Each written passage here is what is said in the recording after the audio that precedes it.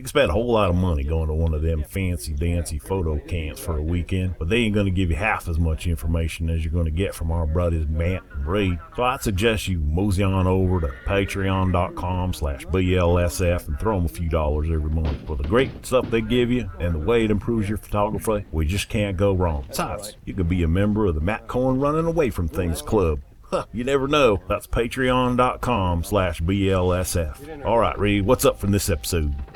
Coming up, it's the 56th episode. News, Matt talks about rodeo. I talk about nothing really in particular. Assignment desk was not a bit better. Our new assignment is something that is going to be more achievable. Pledge cues, there's not that many questions because it's my fault. Cross counter, we talk about the greatest. Episode 56 is... You cannot be serious! That ball was on the line! And ladies and gentlemen, Elvis has just left the building. Hey, Joseph Star! Unbelievable! Hurled by Sam McCrick, and get his dog one too. I don't believe it! David Beckham scores the goal to take England all the way to the World Cup finals! I'll take him out, son. I mean that. Take him out. Konnichiwa, this is Ryu Vocal. Shalom, this is Matt Cohen. Welcome to Big Lens Fast Shutter, where we demystify the world of sports photography. And if you have forgotten it, and I know you haven't, and some people you probably have, it is never too late to send a couple of bucks our way. Since this is 100% user-funded audio-visual entertainment, please go to www.patreon.com/BLFS and show us how much you love us, because we are here to make you a better sports photographer.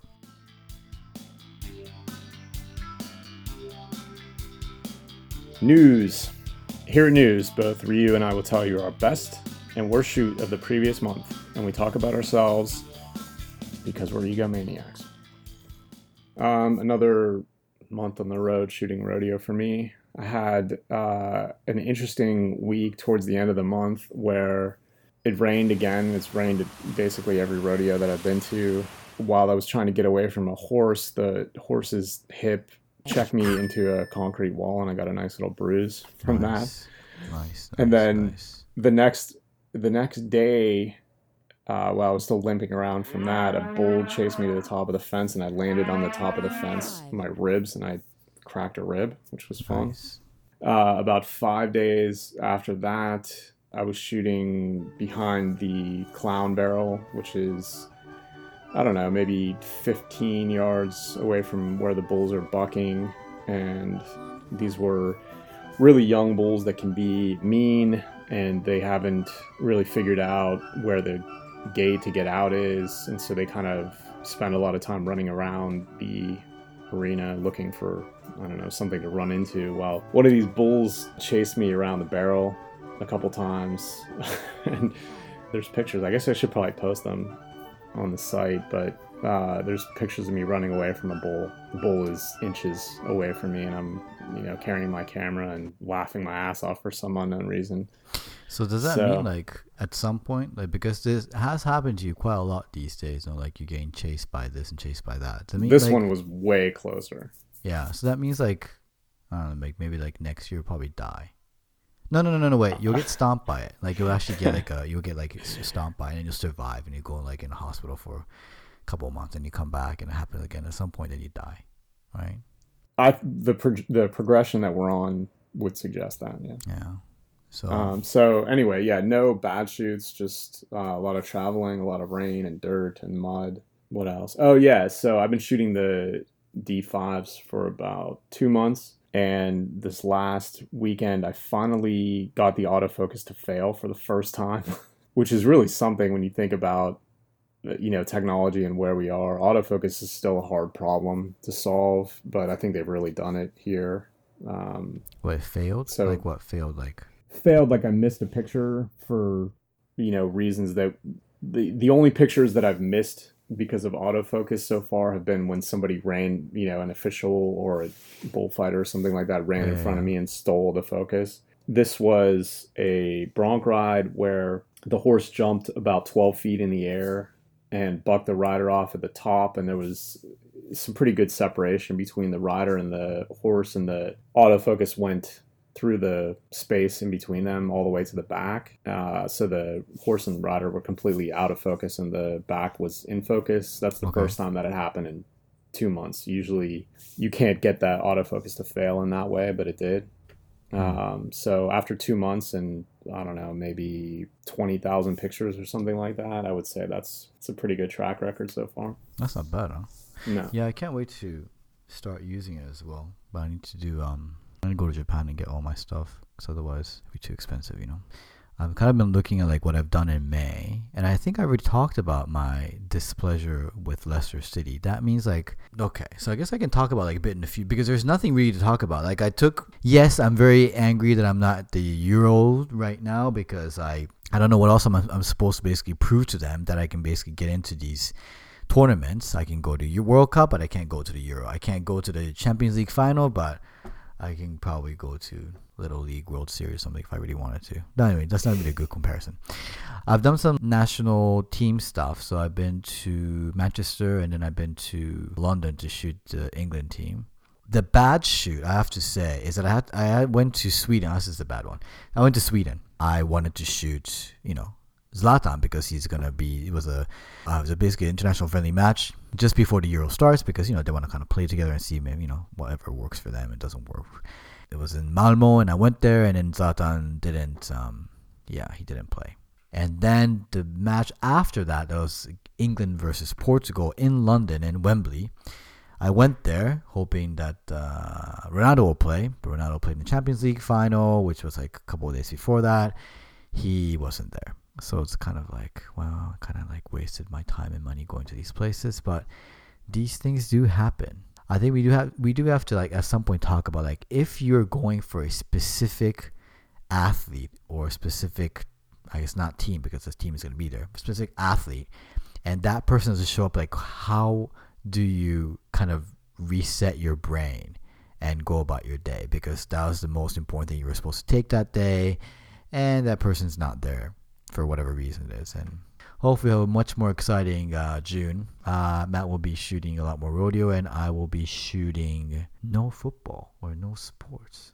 Actually, not until July. That sucks. What am I going to do in June? I have nothing to do. All right, well, anyway, that's nothing to do with it. It's already half over. I know, thank God. All right, so that is news, and we will see you back when we go to Masterclass.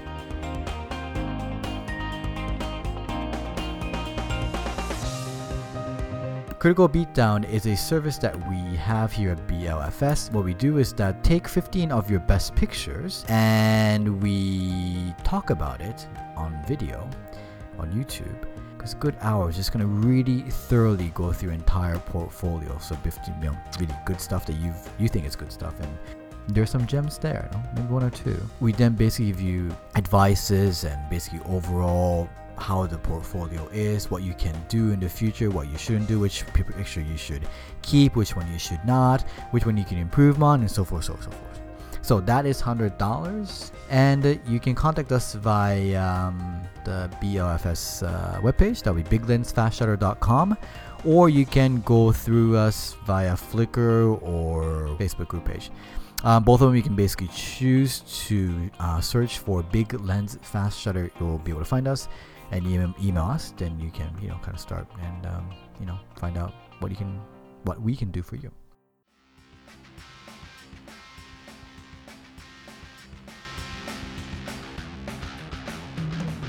In Masterclass, we pick a topic in sports photography and we serve it on a plate to your ears. You got something to say?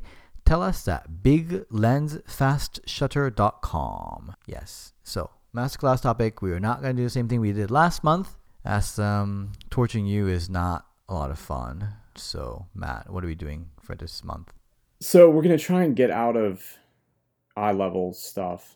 There's just too much of it. We look at the pictures coming in the pool and we see a lot of pictures that look very similar, and it's mostly because people are really shooting it very conventionally. They look at where they can shoot from, they go right up there, and it's either sitting on a stool or knees or standing up, God forbid. You need to figure out ways to differentiate yourself, and one of the ways to do that is to shoot from different places and to get different angles of what we're shooting. And I think that people get too caught up in the content of the picture.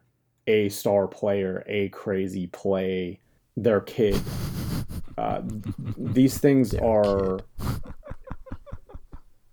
well, if you're a parent or whatever, or an uncle or something like that, and you get caught up in what it is that's in the picture, whereas editors, most importantly, but also like other sports photographers, will look at that picture and be like, well, all right, but this picture could have been 1,000% better if, and that if many, many, many, many times has to do with where you were shooting and the angle that you're shooting at. And we've kind of covered this before in several different incarnations, but never as a Simon Desk. But what you don't want is the TV camera view. The TV camera view, the one that they use most of the time, is really safe. It's either at eye level next to the glass at a hockey game, or up in the stands, or up in the top level if it's football, really far away, center field camera shooting the batter. These are pictures that people have been trained to understand and to see. And if you show them something that they see on TV, if you show them baseball in a way that they've seen on TV their whole entire lives, yeah, they might look at it and say, oh yeah, that's A-Rod, or, that's Mike Trout or something like that. But it's not going to jump out at them as, wow, that's an amazing picture. It's just going to be, that's a picture of some guy that I know, or that's a picture of my next door neighbor's little kid.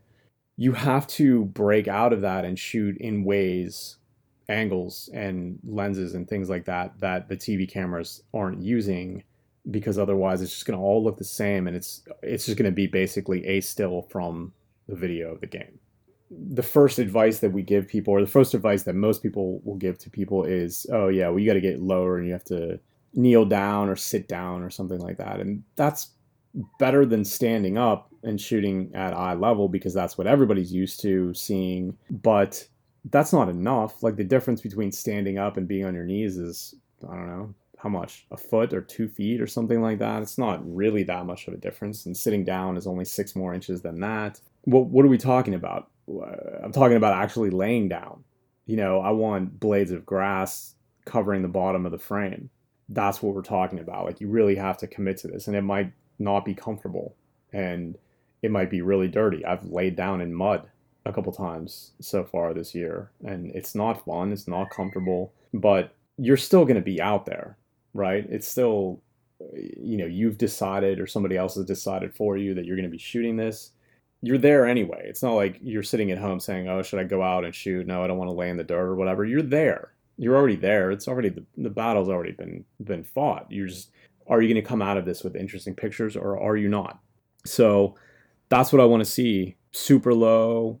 There's some places where you can get really high. If you have a longer lens, you can go up, to where the TV cameras are, or you can shoot from some places. You can shoot from where the announcers are. Like, one of my favorite things to do shooting rodeos is shoot the bull riding from the announcer stand, so you're almost literally right above it. These are pictures that people don't get to see really all that often. Like, I can only even do it at one rodeo anymore. There's just very few people doing it. I'm one of those people, and I can't do it very often, so I try to take advantage of that when I can. There are lots of different variations that you can use, low and high, inching up the sideline where you would ordinarily shoot on the baseline. If you don't want to shoot a wide angle lens and try to get action from the crowd, but if you do have a 400 or something like that, you can definitely do that.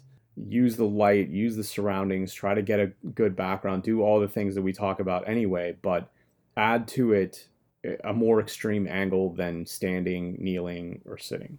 I mean, I don't really have that much to add. Just how you want to kind of approach this whole thing. So just think ahead before you even probably go to the sports venue. If you're gonna shoot basketball, or you're gonna shoot baseball, or boxing, or football, or whatever, just think, like, before you go, like, okay, how am I gonna tackle this whole situation? Like, how am I gonna get these angles? So if you want to go up to the top of the the, the rafters or to the stands. Like, think how you can actually get there. Like, because sometimes even if you have your accreditation, you cannot go into the stands. You have to ask the people who are there and say, okay, can I get there? Like, where can this pass actually get me to?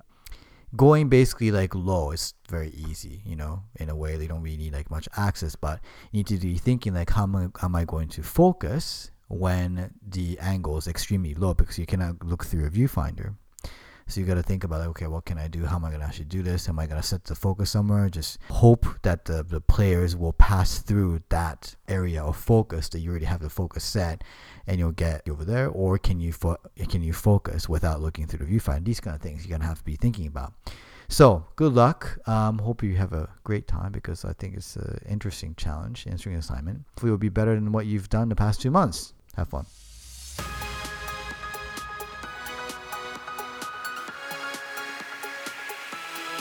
We give you an assignment and you show us if you've been listening. Don't doze off, and show us that you've been an attentive student or a bad one.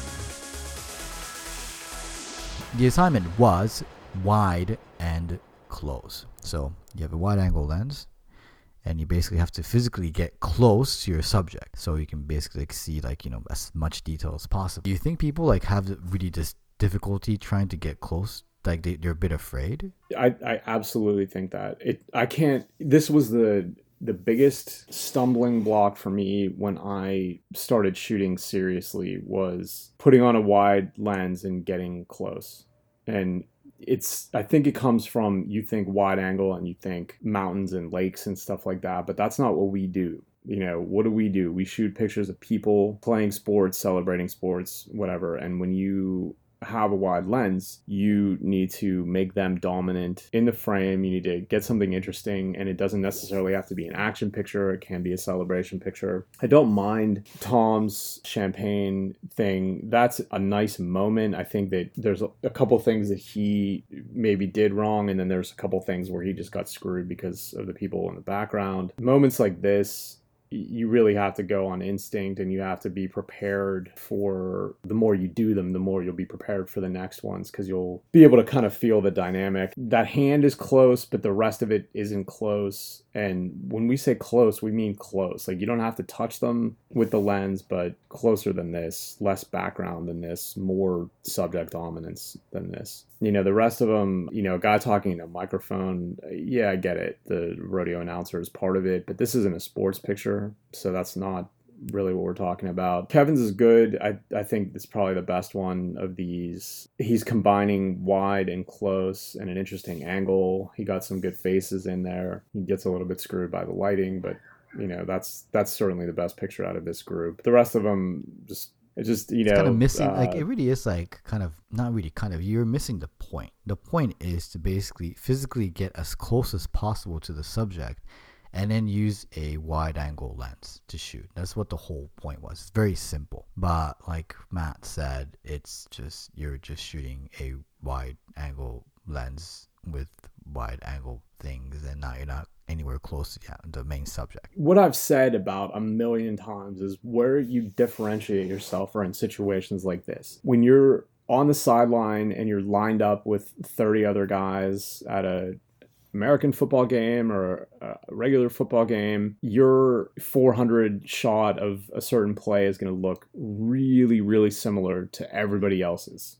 within 15 yards of you or something. The background's going to be the same. The exposure is going to be more or less the same. It's just all going to look the same. And where you can differentiate yourself is in a situation where you have way more control over the composition of the picture, because you're close and it's wide. And so every inch that you move up or down, left or right, closer or further, is going to make a big difference in the composition of those photos. But the thing is that the bar is higher on all of those because you have so much more control over it. Mike shoots auto racing, and yeah, there's very few times where an auto racing action picture is going to be able to be both wide and close at the same time because of safety. But it doesn't mean that we're going to say, okay, your shitty picture is better because you did what we told you to do. No, you need to get in the pits and shoot them working on the cars, and shoot the driver getting in and wedging himself in there. There are a million other things you can do other than putting yourself at danger to get a picture. more thought needs to go in these pictures. It's not just target practice. It's not just sitting back with a 400 and shooting the ball. It's deciding what the background is going to be or how you can minimize the background, and then figuring out how you want to arrange everything in the frame. I'm looking at this one in the beach, and yeah, he says I should probably try to get closer. Yeah, you think? This is like... You totally can't get closer as well. Like, it's not like... I mean, what I don't understand is try to get as close as possible, like with anything that I shoot, because that's the whole point. The rule, as it was explained to me, is get all the way in there. I'm talking about within, a hand's length of whatever you're shooting, and then back up if you have to. If you're shooting from far away and maybe tippy-toeing in or something like that, you're going to get a picture, and then you're going to say, oh yeah, well, this is closer than the one where I was 3 feet back or something like that. And you're going to think, oh, okay. You're never going to go in far enough because you're just going to be satisfied with what you were getting before. But if you go all the way in and it's too close and then you back up 6 inches or something like that, you'll probably find it in there. And if you keep having to back up, then you keep having to back up, but you're still going to be closer than if you started out really far away and inched your way in. So let's use that as a rule. The bar is different. Mike can't get all that close to these cars because his life would be in danger. But if you're shooting two dudes messing around on a beach, it's easy. The sky's the limit. Like I don't want to see all this other stuff. I want to see individual grains of sand flying around, these guys' facial expressions, or, them getting ready to fall on you or something like that. Like being 5 feet away from something like this is unforgivable, really. We're not going to ask you to do this again for the time being. Because... Well, we're going to ask you to continue doing it. It's just not going to be what the assignment desk is. But when we talk about variety and we look at people's pictures in Critical Beatdown, and it's the last one that we did with Nin was kind of the chief example of this, you need to have the variety in there. You can't have people looking at this and saying this is 15 different copies of the same picture. This is a really, really easy way to make a picture look very, very much different than all the other ones that are in your portfolio. You have to keep doing this because only through doing this are you going to realize where the sweet spot of the lens is and be able to read the situation and the light, and then actually be in there composing in real time in a dynamic situation. It's not easy. It's definitely not easy, but you have to keep doing it so that you'll know what to do when you're in a high stakes kind of situation where you need that picture. Little scrapes here and there, bumps here and there. Come on. You gotta risk a bit more than this. And don't be afraid. Like, the thing is, the athletes will notice you're very, very close to them. But once you take the picture, then you just get away from the situation. That's it. That's all you gotta do. Take, it's like float like a butterfly, sting like a bee type of thing, You just have to go in there, do it, and get out of it. That's it.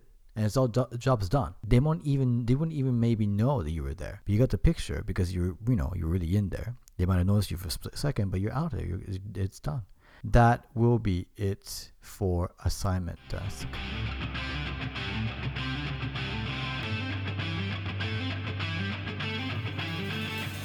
If you came here looking for information on Training Ground, you are out of luck. We moved it to YouTube, and therefore you'll get to see rewards and punishments on video. Go to youtube.com and search for Big Lens Fast Shutter, 4 separate words.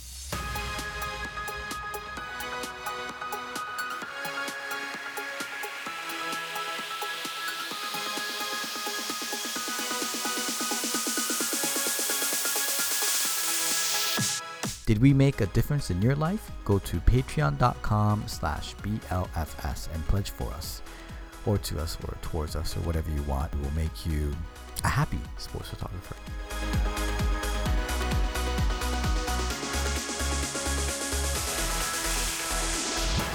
Pledge cues. What we do is, for people who have pledged for us via patreon.com/BLFS, $10 or more, you get to ask us questions every month. We have 2 questions. Obviously, you can ask your questions, more of those for next month, because we'll be open for business and we'll answer all these fantastic questions. We will add one more at the end because we have a bit of a gear questions that we had on the Flickr group page, and we want to kind of add our take on the whole situation. So let's start with Tom. He asks, when shooting after match celebration photos with a wide angle lens, is it a good idea to use aperture priority, flash, and auto white balance daytime game where you can go to shade understand to bright sunshine? So basically he's asking, changing lights, if you want to do everything automatic, I have a big problem with this. In most football, like soccer in Europe, is played in the evening. So the pitch itself is quite lit, but when the players come towards you, the photographers, so it's like right next to the goal, obviously there's a massive drop off of light because, you know, that part of the pitch is not lit. What to do? Because if I usually have everything set on manual, because there's so many things that go on in the stadium that the whole, you know, the exposure. It's the direction of the light. Like if you're out in the middle of the field, the light is bouncing right off of you and towards everybody else. But the more you get towards where you're actually shooting from, the light is bouncing off of your back towards the people who are in the grandstands. They don't light most of those pitches from behind the goals. They light them on the sides. And some of it spills off and bounces towards you, but not very much. So there's a pretty big drop off. That's, I think, what you were trying to say. No, because the thing is that we have the electronic advertising thing now, which really with the exposure. That's why I started taking everything manual these days, because when the players come towards me, I've kind of made it to put it on shutter speed priority, because the worst is that it's all blurry. That's I figured out after a couple years, I realized, oh, you know what? The worst is that everything is all blurry because like my, you know, shutter speed is like 60th of a second or something when the players are really in my face and they're celebrating, having a good time. So I put it on 1000, and then I put I put it quite high up on like 3200 or 6400, just to make sure that I get everything in focus and whatnot. But if you want, like this, I'm talking about like, so this is I'm assuming that you have two bodies and two lenses. Like the big body with the big lens, I keep it at manual and I just shoot whatever I have to shoot. But as for basically celebration and anything like short range stuff, I put it on shutter speeds like 800ths of a second or 1000ths of a second.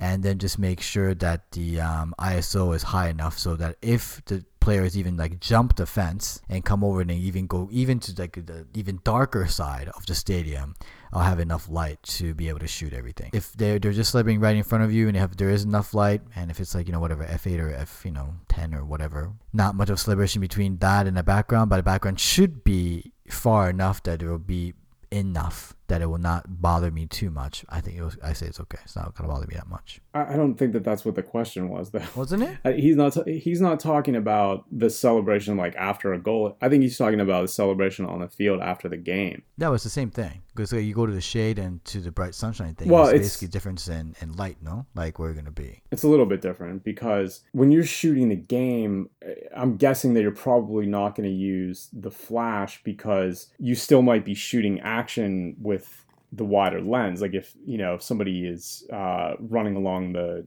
corner or something like that, or charging the goal on the end line, you don't want flash for that. You're still going to kind of shoot that as it was regular game action. But if if the clock is ticking down and it's a big match or something like that, and it's 2-0 with a minute to go or something like that, then you're setting up your wide camera for whatever the celebration is. And I think he's asking what the settings are for going out onto the field after, and just using his wide and close entry as the cue for that, right? I think it's just I understood the question as, how are you going to basically deal with, is it two questions or just one question? Well, I think it's one question, but I think you're assuming that it's in-game celebration, and I'm assuming based on his latest picture that it's the after the game. I'm pretty sure I'm right. But anyway, we probably answered it both ways. I don't know. I can't even tell you how many people ask me what my settings are on shots, and it's not that it's a secret.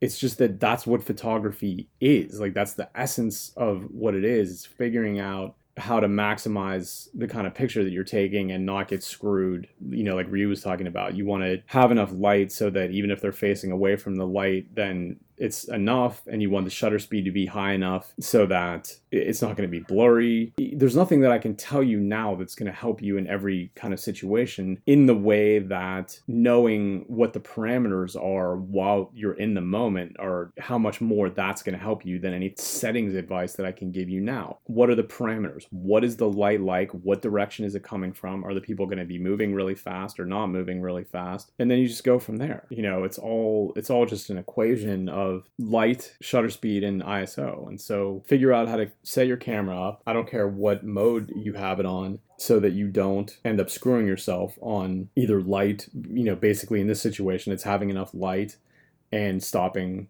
the motion so that it's not blurry. It's not, there's not like really any kind of magic involved. It's just knowing what the situation is. Like, do you need 1,000th?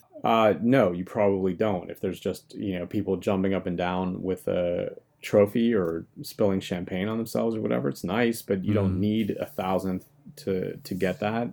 Can you get away with 500th? Yeah. Can you get away with an 800th? Yes, I'm pretty sure that you can. Do you want to take the time to put a flash on there and, on the camera? I try not to do that because on-camera flash looks shitty almost no matter what you do, especially if there's no roof to bounce it off of. So, I wouldn't do that, but I would keep all those other parameters, where the light's coming from, and, are you going to have enough ISO to get 1,000th or 800th or something, in there for your shutter speed. Like, those are the things that you should be thinking of as the clock is ticking down and as you're putting your wide angle lens on and as you're, thinking, okay, well, I need to get from here to the visiting team's bench. And, those are you have to get comfortable with judging the situation and figuring out what's the problem. Like, are their faces going to be in the shadow when the light is bouncing off of a white board in the background? Yeah, then that's going to be a problem, and you're going to want to shoot from the other way and use the whiteboard. There's no list of things that I can tell you to do. It's just you're going to have to kind of judge the situation and figure out what factors can screw you if you don't account for them. Yeah,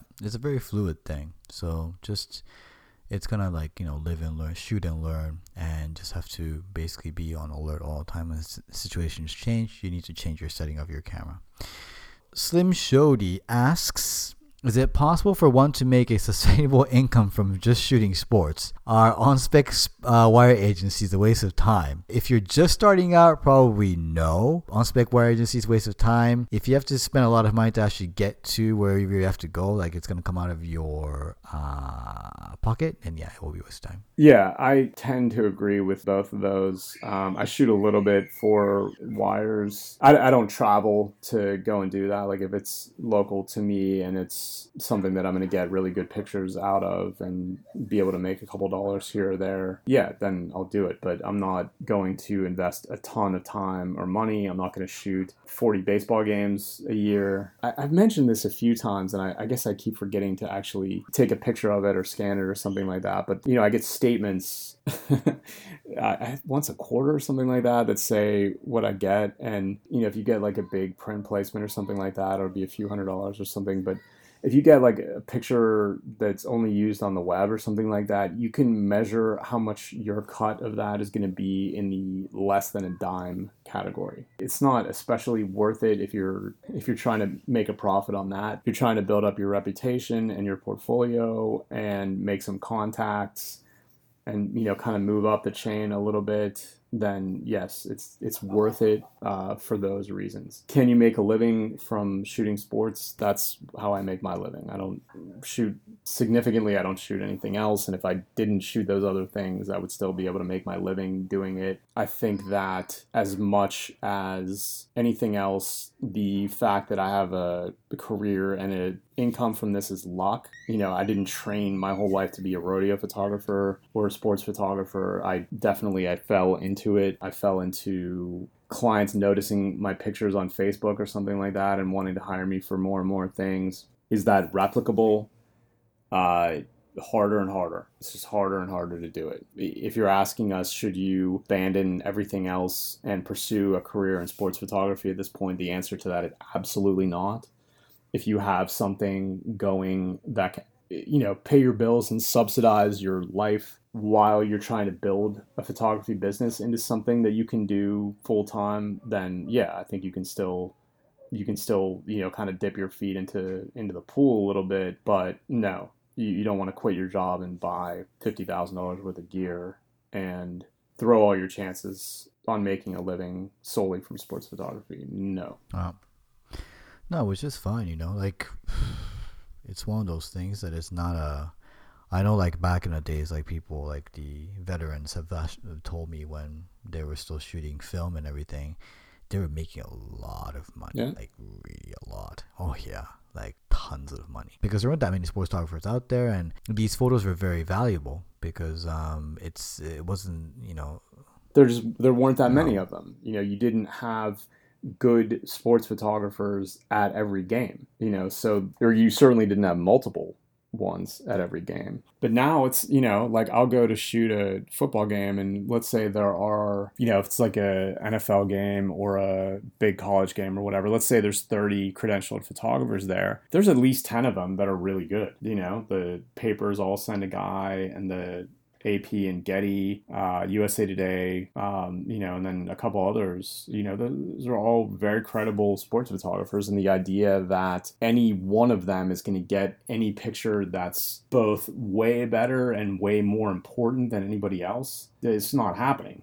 Everybody's going to basically get the same things here or there. Like, some of them are significantly better than the other ones, and they may get better pictures, but are those pictures going to be significantly more valuable in that some newspaper or magazine or something like that is going to say, okay, well, we sent somebody there, but we're not going to use those pictures, and, we're going to pay more money to use this other guy's pictures. Like, I used to get really depressed when I would go to like a big Stanford game when Andrew Luck was still there and see Peter Reed Miller or John McDonough or whatever, because for a fact that none of your pictures are going to Sports Illustrated at that point.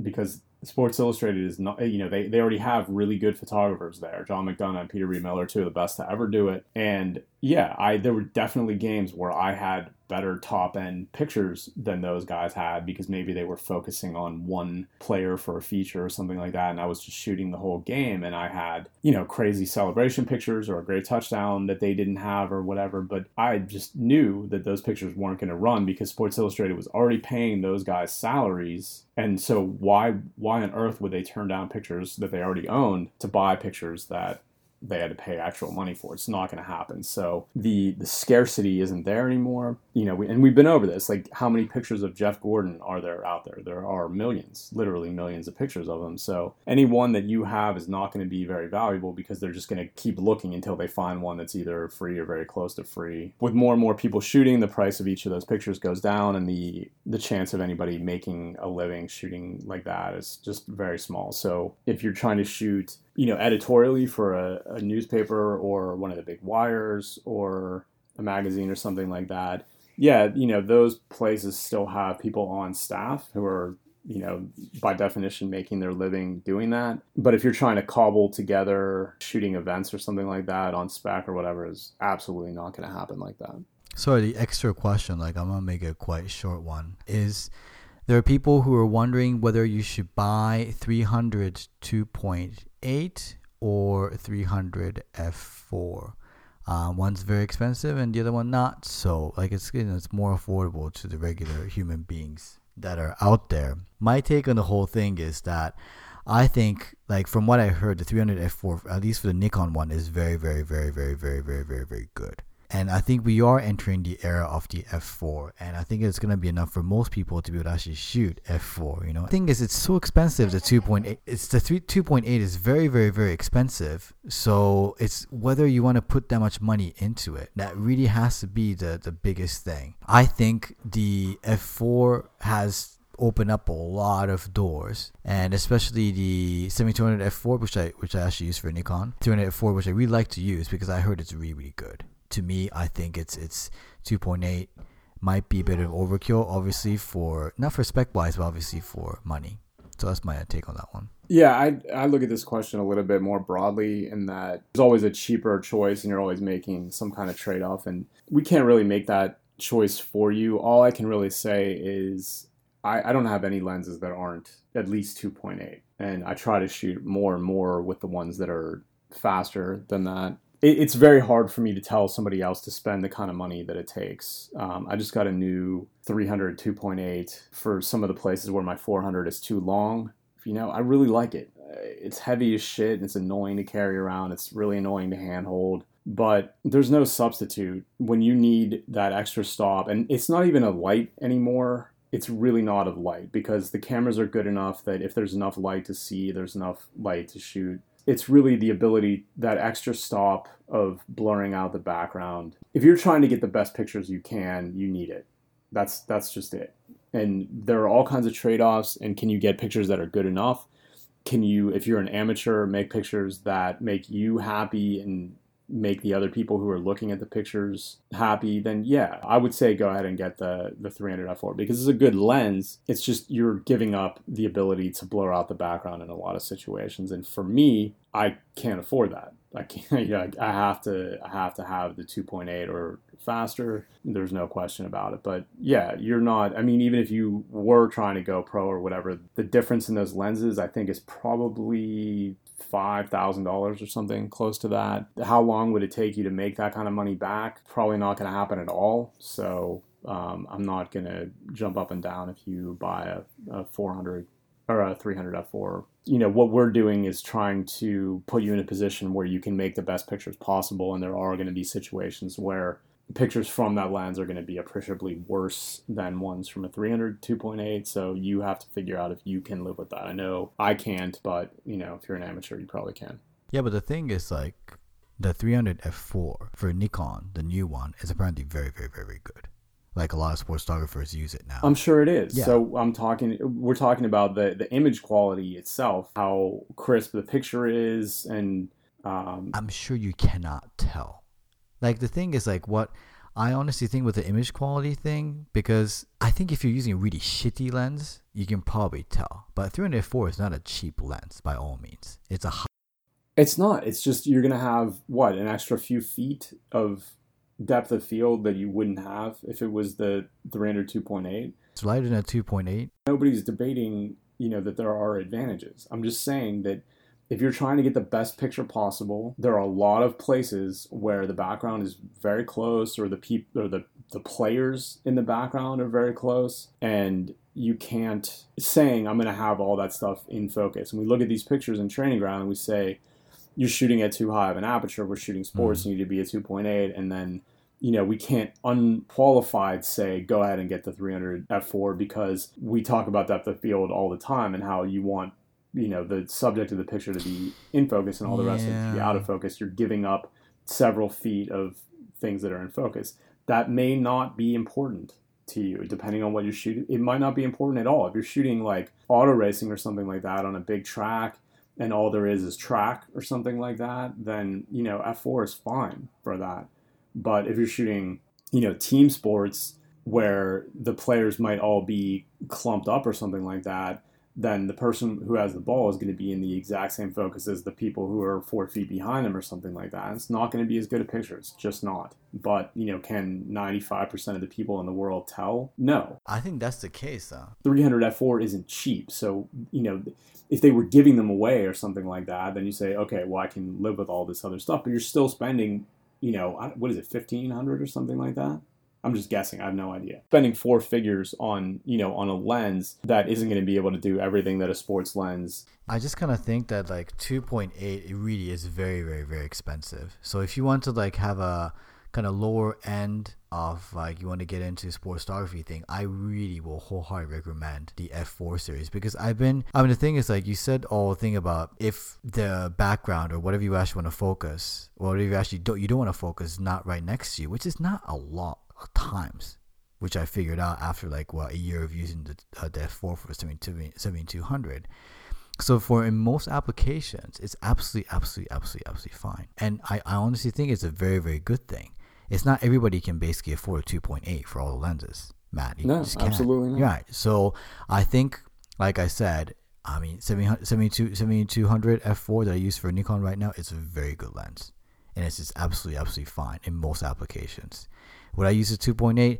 At this juncture, I probably wouldn't, because I just kind of tell myself like, what can I not do with this lens? And there's not that many. And for that, I don't know, I'd rather save money and then go buy another lens that I need, like a prime lens or something. And if it goes higher, basically like, 300 2.8 or 300 f4, the difference is massive. It's like a couple $1,000. If I get that lens, it's probably 4 times the f4 is probably, or the 2.8 is probably 4 times as much as the f4. So we can't make that decision for you, but nobody here certainly is going to say you didn't do the right thing or something like that, but it is something to keep in mind. Like, there are limits to that, and you are still spending a lot of money. Like, whatever it is, $1,500 or something like that is more than most people spend on anything photo related. So I wouldn't call it a no man's land, but it's the same idea. Like, you're still spending a lot of money and you're not getting 2.8. That would concern me one way or the other. It's fine. You can still make awesome pictures with it. You just have to be aware of the limitations. But I think like if you can try the rental thing and see if that's gonna actually work for you as well. Yeah. But it's one of those things that there'll be more and more in the future because of the fact that ISO is getting better and better each and every iteration of all these like professional grade camera. That's totally true, because 5 years ago we would be having a conversation about how most of the places that you were going to, you couldn't use an f4. For a really long time, I've debated getting a 200 to 400 f4, which is, still really expensive. And I didn't do it because a lot of the places that I shot, I couldn't get away with f4 at all. No. And now that's not true. I could, I don't have one. I got a 300 2.8 instead, but you could, if you wanted to, shoot a 200 400 f4 or a 300 f4 and be fine because of the ISO gains. So it's an ever-changing kind of landscape of like ISO and then the f-stop. And maybe in the future, you're going to be able to blur out the background, like in camera or something, you know what I mean? So it looks like f2.8, but it's actually f4. I mean, you never know at this point now because there's so many things you can do. Just like the Lytro thing, you can like focus on things, and yeah, it's crazy, You can blur out the background in Photoshop if you really wanted to, but I'm not recommending that. Yeah, it could be like an in-camera thing. That's it for listener cues, and we'll talk more about these kind of gear stuff because I'm sure that's going to be one of those topics that always comes out because the fact that this sports photography has a lot to do with gears. So please ask away, and I really do apologize for this particular listener cues not being set out there on the Flickr group page early enough for you to ask questions. So we'll be hoping for more questions for next month's podcast.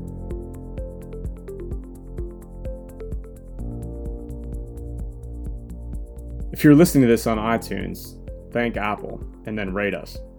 The higher we are rated, the more popular we are, and one day we might be featured as a top sports photography podcast. That's it.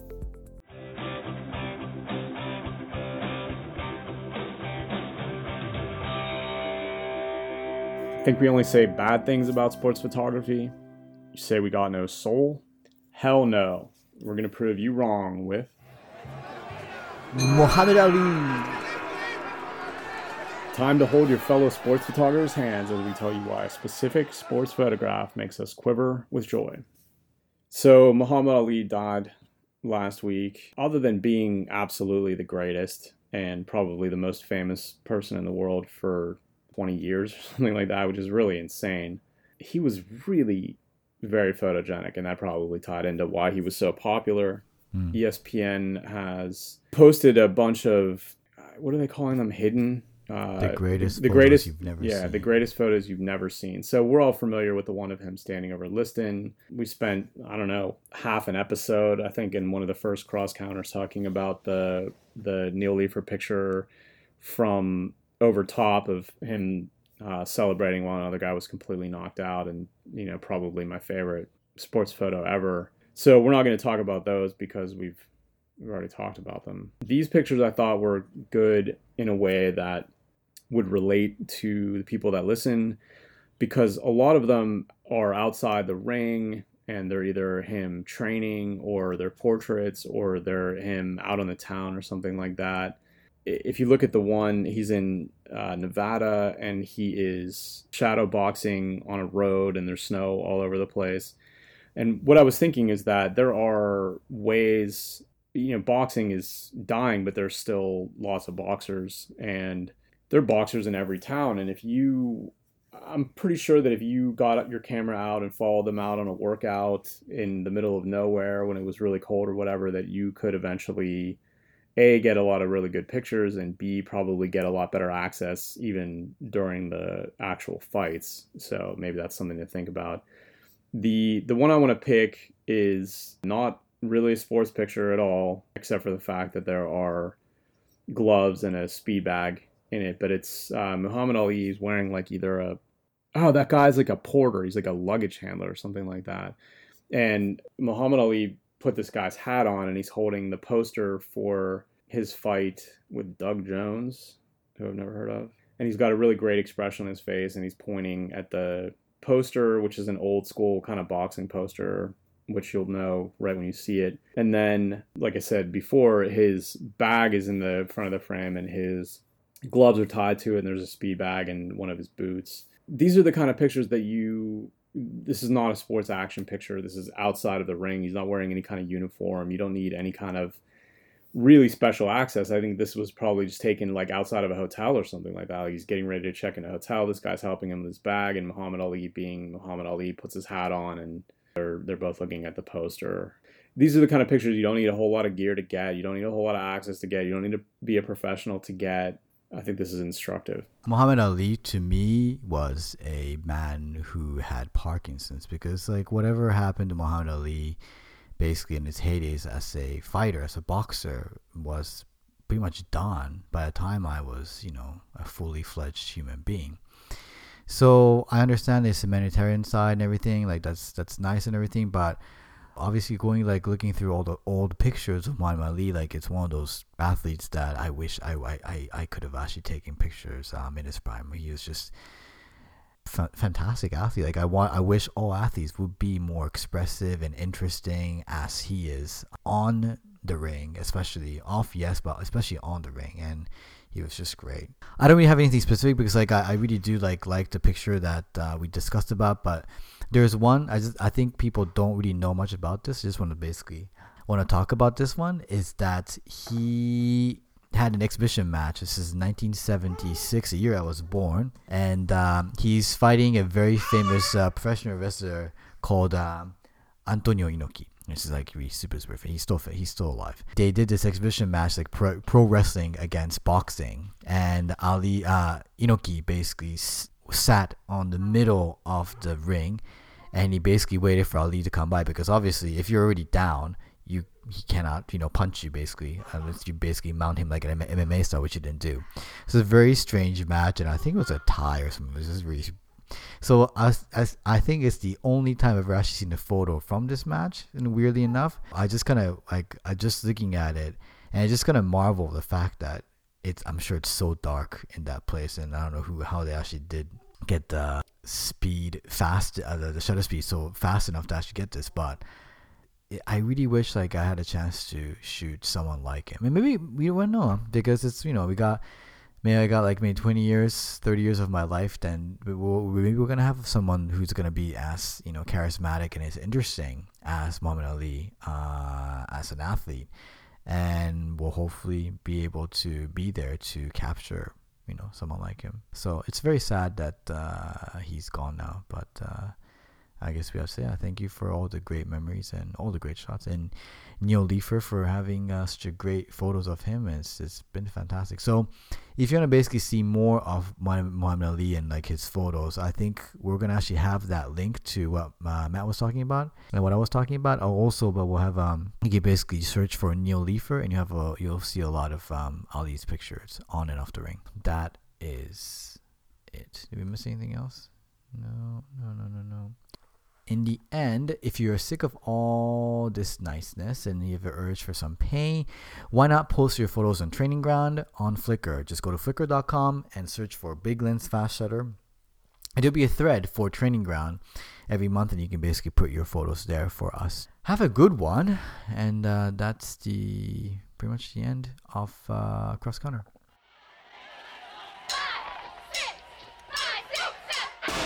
And with that, we end the 56th episode of Big Lens Fast Shutter. Can't do this without you, my beautiful listeners, and obviously Rob with 2 B's, our wonderful producer extraordinaire. Even if you're not as evil as Matt Cohen, please go to our Facebook page and like us by searching for Big Lens Fast Shutter. Better yet, do that and subscribe to our blog at biglensfastshutter.com so that you won't miss any of our latest and greatest hits. And if you love us even more, please rate this podcast on iTunes. And obviously, if you have that $1 in your pocket, hopefully 10 of them, please go to patreon.com/BLFS. To recap, Facebook, blog, iTunes, patreon.com. Rinse, repeat, love us more. See you next month.